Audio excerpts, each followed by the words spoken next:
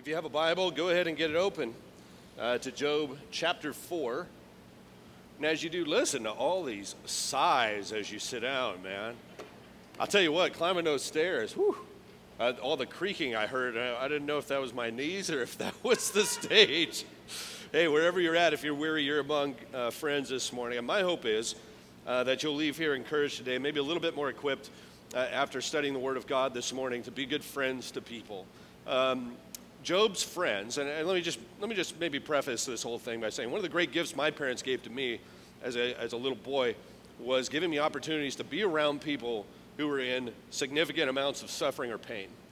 So I have very vivid memories of being a very little boy, and by little I mean 4 or 5 years old, and going to the VA center, where our church once a month would go down there on Tuesday nights. My dad was a veteran and helped start the church we were in. I think he had a desire to help and bless veterans if we could. We would go down there and we would have a bingo night. So we would go down there, and these were people who were from the spinal ward, so they couldn't move anything. And they would roll these guys in, and I and my comrades, the little kids, we would move their card for them. So my dad or whoever would get up and he'd say A11, and I'd look and A11, and I'd move it. But I'm sitting next to and surrounded by people, some of whom have lost their limbs, some who have, severe mental disorders. They can't move anymore. And the thing that was pretty amazing about that to me, and I didn't really understand it at the time, was that actually what ailed them the most, probably out of everything, was they had gotten devastatingly lonely. Because when you're in that condition, it's hard for people to be around a lot of the time. And so even their own families would come to see them fairly infrequently. And so the highlight for them was not the fact that they won $1 if they won the bingo that night. That's what we would do, is $1 a card. We'd just play for a couple hours. We'd just move the cards and everything. But it was having somebody actually sit next to them for an extended period of time. Presence, just being there. I had nothing to offer them. I had no wisdom. I had a little bit of an attitude, actually, at that age. Okay, maybe you can relate to that. But the gift of just being in the presence of somebody who's hurting. They've lost somebody that they care about. Their relationship fell apart. They lost their job. They're just so full of anxiety that they can't hardly get from this place to that place without breaking into tears or feeling super anxious or whatever. Just being able to be there with people, whether it's a medical issue, an emotional issue, a behavioral issue, a mental issue, or just loss. To be able to stand next to them, sit next to them, and not say dumb things. It's so frequent that happens that I have actually gotten to where I coach people that are going through grief. I will tell them, I will say, hey, now listen, what you're going through is really difficult, and a lot of people love you and care about you, and they're going to try to help you. And when they try to help you, they're going to say things and do things that maybe aren't going to be very helpful. But just know that they're trying to be helpful. And so if they get up there and they say things that are dumb, like I've been in hospital rooms, no joke, where somebody passes away, and somebody will say, yeah, I lost my dog last week. And they'll draw a comparison. They're trying to be empathetic, but they just kind of sound dumb. It's like, okay, that wasn't a dog that just died. No offense to dogs. That was my father. That was my spouse of 50 years. What are you talking about? Okay, and what I want us to do is to take a look at Job's friends. And I want us to take a look at what it means to just sit next to somebody and how we can be helpful to them. Because the presence of a suffering person is holy ground in the sight of God. Because either God is working on that person or that person is working on their relationship to God. And so when you have a suffering person, that's hallowed, sacred ground. And God has put us in a position to be able to bless someone's life. I wish Eliphaz, Zophar, and Bildad had just brought a bingo card to hang out with Job. But instead, they brought words, some of which were true, some of which were poorly timed or spoken. Others weren't true at all. So if you're not familiar with the story of Job, the 60-second version goes like this. Job was blameless and upright in the sight of God. Job loses everything in sudden waves of tragedy, one thing after another. He loses everything he owns, and then he loses his kids, and then he loses just one thing after another. Completely wiped out, completely devastated. He loses his health, and he finds himself covered head to toe in boils, lying on an ash heap with nothing but a bitter and angry wife who's brokenhearted at the same time he is. He lies on the ash heap with his friends, then we'll call them friends for the time being, Eliphaz, Bildad, and Zophar. His friends seem to be good friends at the beginning. As far as we know, they're the only ones to visit him. Nobody else seems to be on the scene. That public hospital without doctors, the ash heap of Uz. And they do well at first. They don their mourning clothes, they weep, they do what you're supposed to do. You're just lying there. 7 days they lie there with Job, and they don't say anything. They just lie there with him. At no point during those 7 days do they presume to speak, and then they only speak after Job speaks. So we studied lament last week, but in response to Job's brutal lament, Eliphaz decides that he's going to counsel Job, that he'll go first, that he will get on the help wagon first and offer to say something on Job's behalf. Now, rather than go verse by verse through basically what are 23 chapters of back and forth between Job and his friends.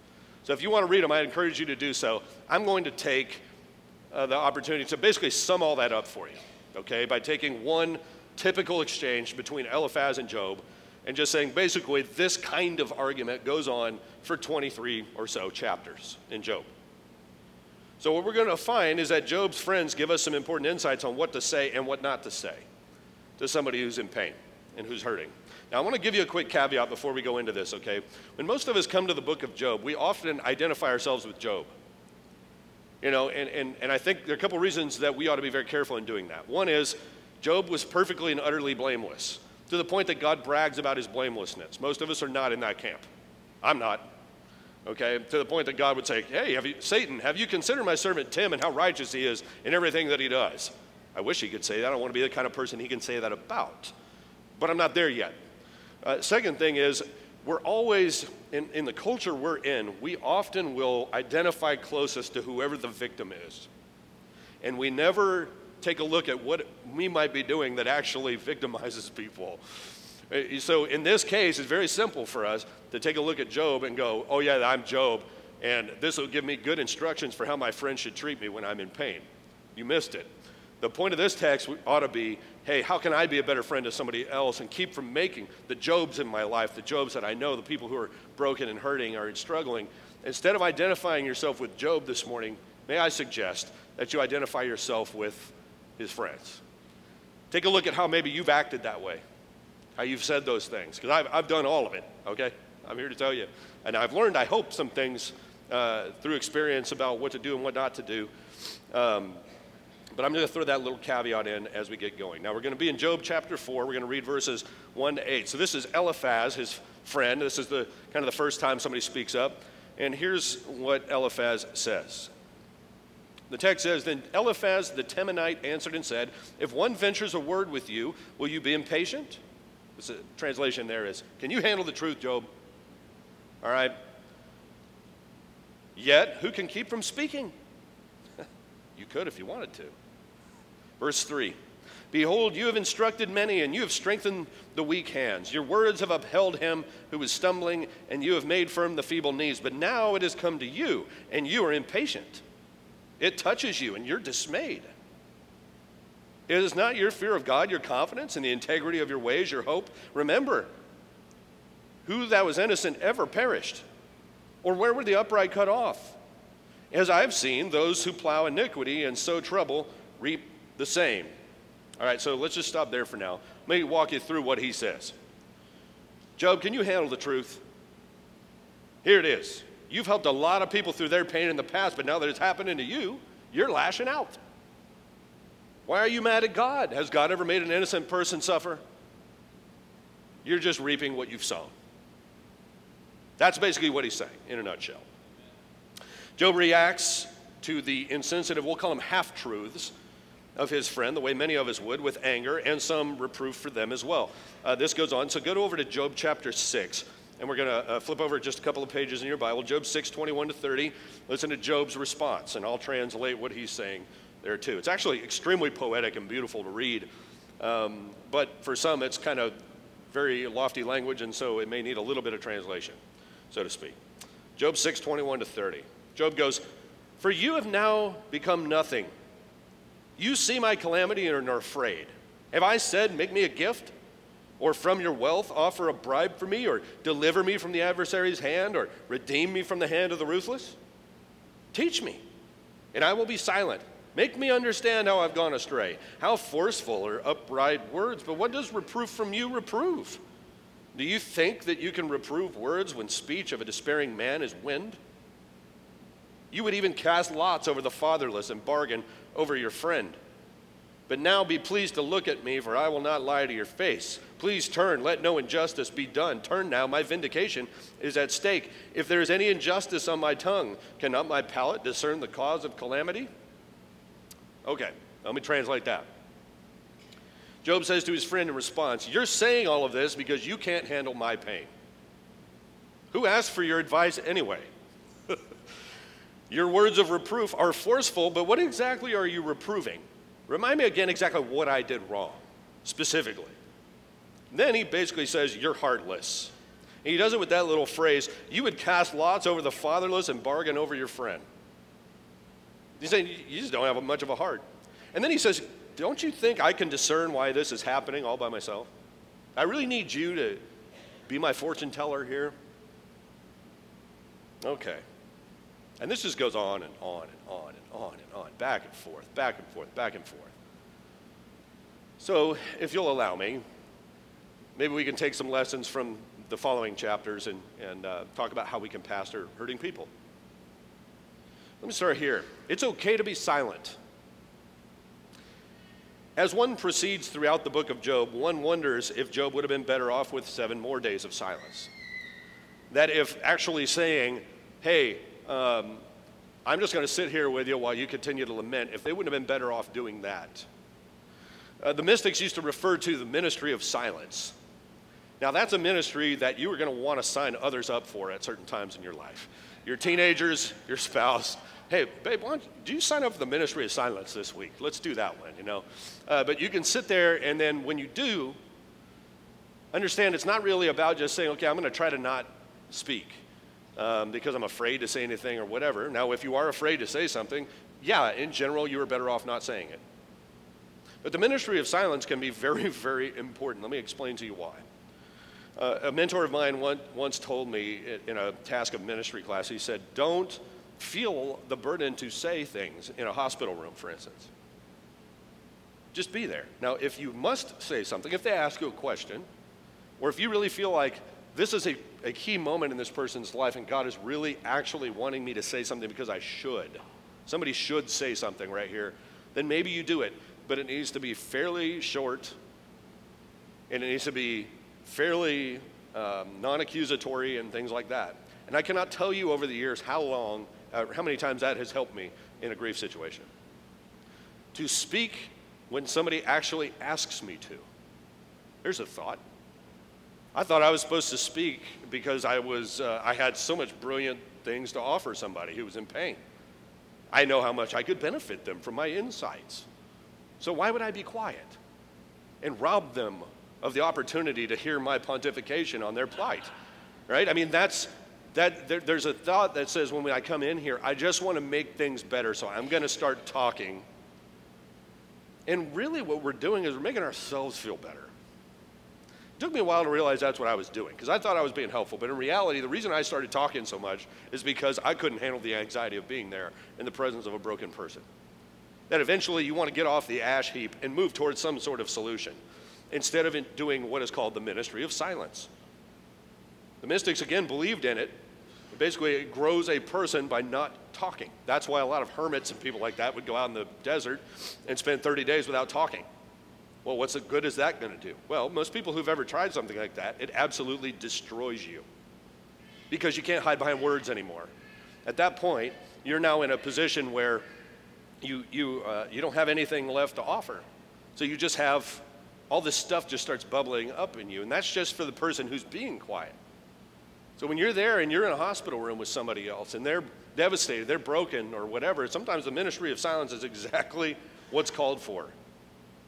Now you have a ministry, and the one that you can readily assign to others in your household if you want to. But our anxiety will often cause us to say some unwise things. The first intern I ever had, I had just graduated college and heard that lesson from my mentor, and he goes, I brought my intern with me, and I go, hey, this lady's dying of cancer. Now, he'd even known her for a very long time. This is up in way North California, small town. And I go, so we're going to go see her. This might be the last time we see her. Now, you need to prepare yourself when we go in there. If you haven't seen somebody dying of cancer before, okay, she's going to weigh a lot less than the last time you saw her. You need to prepare yourself for just seeing that. And don't walk in and let your face do the talking. Okay, you walk in, and try not to say a whole lot. And I said, when we go in, I gave him a couple of ways that he could start the situation. And I said, you take the lead. We walk in there, and she's in agony. She's getting toward the end. And he walks in, and he goes, so, and I don't remember precisely her name. I think it was Gladys, if I'm not mistaken. He walks in, and he goes, Gladys, how are you feeling? First thing out of his mouth. I mean, she went up one side of that kid and down the other. I mean, left nothing of this guy. I mean, he was destroyed. And she'd known this kid his whole life, right? She goes, how am I feeling? How you think I'm feeling? And she just went, boom. And so we got back in the car, and I said, Dan, his name was Dan, and I go, Dan, that's what I was talking about, right? Go in there and just be, if you walk in and you see somebody who's devastated or whatever, resist the temptation to tell jokes, to feel like you got to fill the empty space, that you got to try to make them feel better, okay? Resist. Because we say dumb things to people who are hurting. Let me give you a few of the greatest hits of Christians I've heard or said myself at some point. You'll also find them on the lips of Eliphaz in our text for this morning and throughout the chapters in Job that I've referred to. The one that I would say is the most timely given today is this one. Here's why this happened. Okay, the thing, if I haven't learned another thing about being in ministry in this day and age, is to resist the temptation to explain why it happened. Okay, because a couple of things are going to happen. First of all, more details might come out on the situation. They're going to make you look stupid. Okay, and whenever you say something like, God laid this on my heart to say this. This is how God feels about that. As soon as you go, thus saith the Lord with it, when you're wrong, you know who's wrong? They think God's wrong. You make God look stupid and yourself. So if we want to make ourselves look dumb, that's fine. But when we bring God into it, okay, you got to be right. And I can't present, why the church shooting in New Zealand? I'll give you an example, okay, from this past week. Tragedy, okay? Why do we feel like we have to say something? Can we not shut it for just a little bit? Because you know why? And people who've been watching the world long enough, guess what happened this morning? Church bombs, right? So now everybody that went out on one side, now there's Christian church bombings in the Philippines this morning, right? But we felt like we had to talk. Now we look stupid and insensitive. And it undercuts our witness. Instead of just simply going, that's tragic, how can I help? Let me be a blessing. Let me see how I can help. I got to explain it. This is why this happened. And here's how we make sure this never happens again. Really, we can guarantee that never happens again if we do that thing. And if it was that easy to surmise that, don't you think we would have done it by now? Or we could have a little bit of humility and simply say, okay, that is a god-awful thing. While we're in mourning, we're not going to be acting out of anxiety and pain. We're going to mourn with those who are mourning right now. And we're going to let things kind of begin to play out a little bit. And then we're going to look and actually try to discern what the right thing to do might be. But when we go like this and like that, from one anxiety trip to another, you end up saying and doing dumb things. So that's just one example. Job's friends do it to him here. Preachers, theologians, columnists, scientists, everybody's got an opinion on everything. But Job and all of his friends, both sides, are wrong. Don't miss that. Job thinks it's happening to him for this reason. His friends think it's happening for this reason, and they're both wrong. okay? Blameless Job and his ever-wise friends, they're both wrong about why it's happening, because there are things at play that they don't have access to in the spiritual realm. So, Job's friends believe that sin is the only answer. And in fact, Job is disillusioned because he thinks sin is the only answer. The only reason this is happening to you, Job, is because you sinned. So if you'll just tell God what you did, you'll accept the blame for it, and God maybe will relent. And Job's like, I haven't done anything. I don't understand why God's doing it. And eventually Job's conclusion is going to be, God is a cosmic meanie. That's the explanation. Okay, well, he's wrong too. And the reason they're wrong is because they don't have access to what is going on in the universe, and that's God's point. Job, remind me again, toward the end of the book, God's going to show up and speak to him out of the whirlwind, and he's going to say, Job, where were you? Who tells the calf when to give birth? Who tells the sun when to go up in the sky and go down? Why don't you just stand there? Let me ask you some questions. And for 2 or 3 chapters, that's all God does, question after question after question, and Job can't answer any of them. Oh, yes, we can. We got solutions. No. Not always. Not always. As Evelyn Underhill said, if God were small enough to be understood, he wouldn't be big enough to be worshiped. Second dumb thing, God laid it on my heart. Now, that's not altogether foolishness. I'm not saying I don't believe God lays things on people's hearts. The Holy Spirit does lead people to say certain things. However, kind of the mistake of Eliphaz here is that he thinks, again, he's speaking for the Lord. Okay? Sometimes it's what we do is we say, God laid it on my heart to add validity to what we're saying, when in reality, we don't mean God laid it on my heart. What we mean is, I really, really mean this. We feel like because I feel convicted to say this, that means the Holy Spirit put it in my heart, and thus saith the Lord. And again, going back to what I said a second ago, the problem with that is when you're wrong, then what happens? Okay, God told me to say this. And it's wrong. It's dead wrong. God told me to tell you that if you do this, this will happen. And then they do that, and that doesn't happen. Okay, now am I saying that never happens? No. What I am saying is when we get into situations with people who are really in grief and really in mourning, okay, we have a temptation to want to do that because we want to add authority to what we're saying. Instead of simply saying, hey, look, you do with this what you want to. If it were me, I might do this. You can do this, you can do this, you can do this. And any one of those is fine. And I'll help you with any of those. It has to be, I really think they ought to do this, so I'm going to make the mistake of saying, God laid it on my heart to tell you this. In Job 4, 12 to 21, Eliphaz reports a vision that he believes God gave him. And he says that a spirit glides across his face and asks him, who can be right in the sight of God, who even charges angels with wrongdoing? How much more can a mortal man like Job know that he's out of line with God? He says, God told me you've sinned. He is lying or mistaken, but he's wrong in either case. Okay, so there we go. That's the only problem is his vision, again, is inconsistent with God's character and what we know about the why of Job's suffering.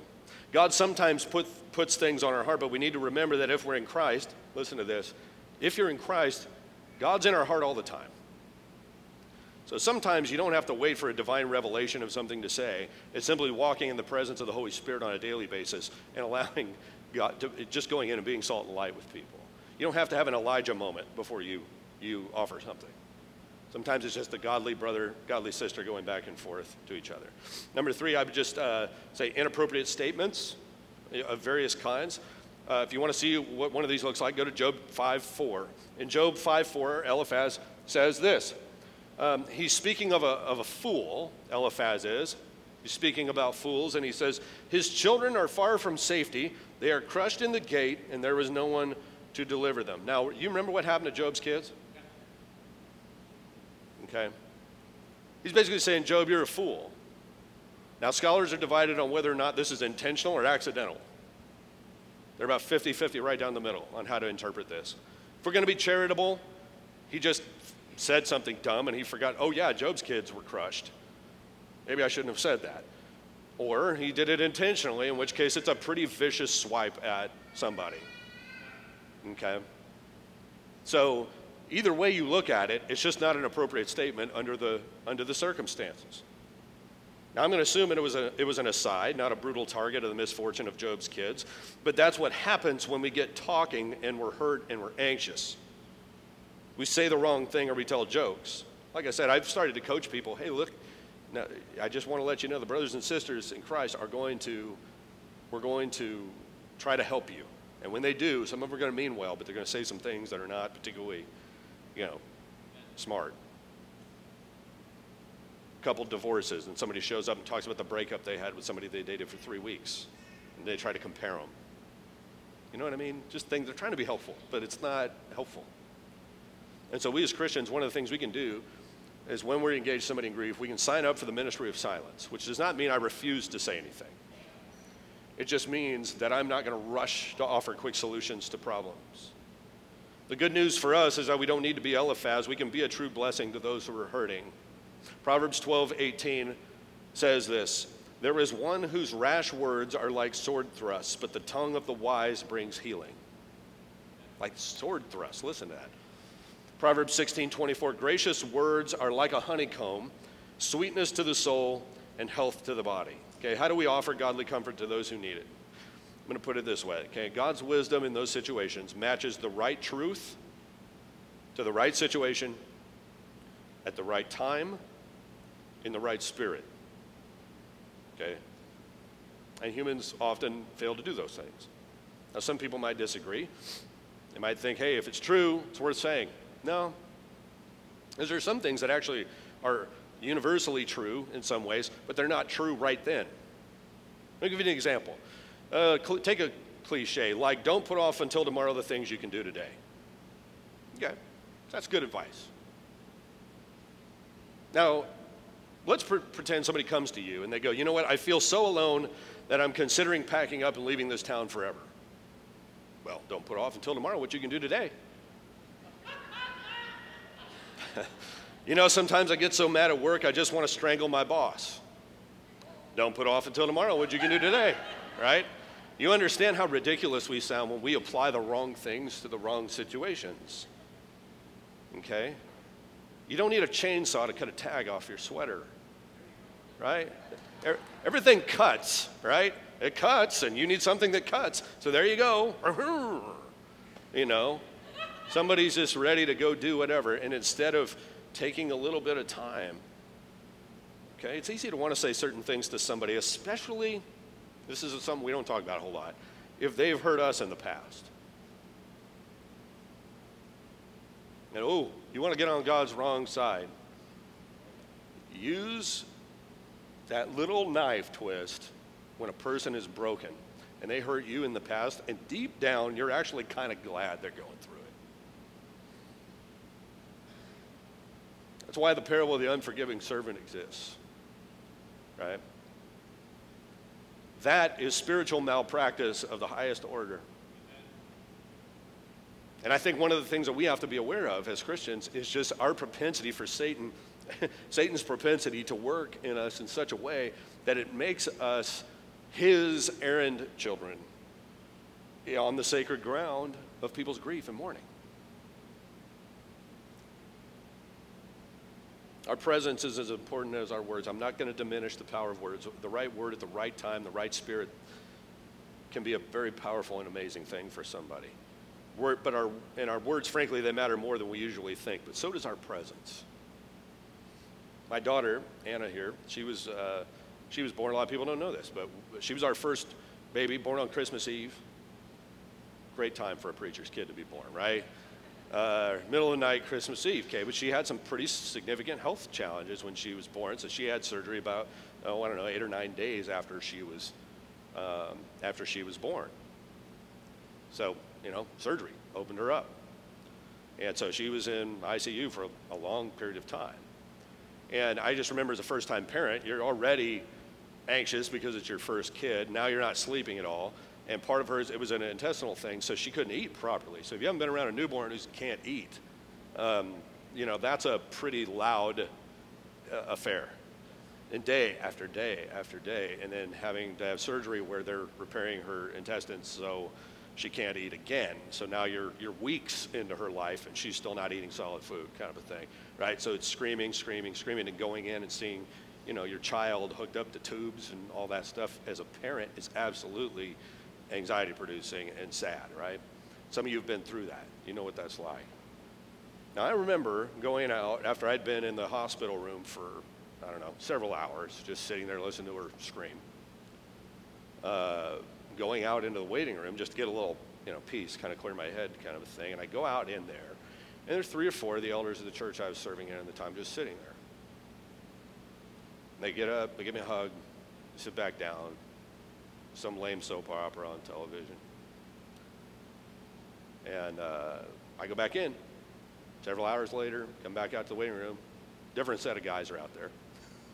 They'd kind of rotated out. Same thing. Give me a hug. Sit there. Hey, we're praying for you, et cetera, et cetera. Now, I can't tell you a thing they said. I don't even know if they talked, other than just, hey, we're praying for you and giving me a hug. What I can tell you is their presence mattered. Because on Christmas Day, for instance, okay, they could have been anywhere else, right? You got a whole stack of excuses as to why you shouldn't have to go to the hospital, right? But they were there. And sometimes that matters more than what you say. You see what I'm saying?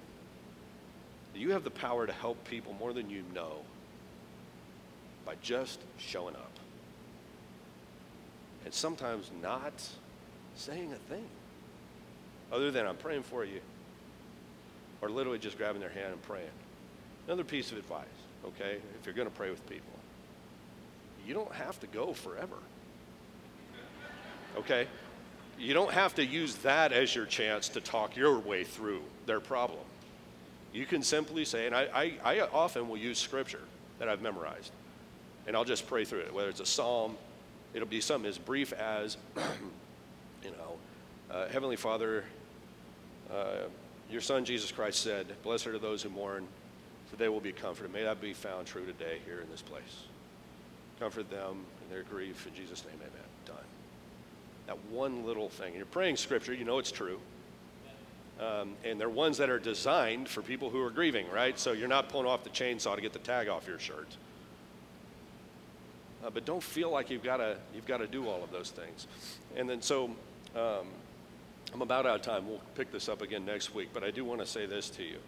Every person in this room, okay, you brim with redemptive potential to help people in a world that really does react to things. We live in a culture that does not know how to pastor people. We know how to freak out. We know how to be outraged. We know how to do all those things. We don't know how to pastor at all. Okay? To be able to actually pull up alongside a person and know how to guide them gently the way that Jesus leads us. So right now, I want us to gather around the Lord's table and remember the Good Shepherd. Those are going to be passing the elements. Go ahead and take your spot. And as we do, let me invite you to remember the Lord Jesus Christ and how he has comforted you over the years. If you don't know the Lord Jesus, I want you to come see me as soon as this is over. I want to introduce you to him. All right? The great shepherd. And as he comes to us when we've been broken, and he's not a God who doesn't feel. Lazarus dies. He weeps. He goes through Jerusalem and sees the lostness of the city. He weeps. But we grieve as not as those who have no hope, to use the words of Paul. We grieve as those who do have hope. So this morning as we gather around the table, it might be you yourself, it might be somebody you know. Let me allow you to experience the presence of the Good Shepherd this morning and think about how he's comforted you and how he might allow that comfort to go to others through you. Let us pray. Our Heavenly Father, with bread and cup, we give you thanks. We know, Father, that you have comforted us time and time and time again. And for that comfort, we give you thanks. May we, Lord, imitate the Good Shepherd. May we be free of the sins of Eliphaz, speaking for you when we have no business doing so. May we, Father, be quick to listen, slow to speak, and slow to become angry. knowing that the anger of man does not produce the righteousness of God. But may we speak wisely, in humility, and graciously, Father, in all that we do. We pray this morning as we gather around the table of the Good Shepherd who comforts us in our grief. Amen.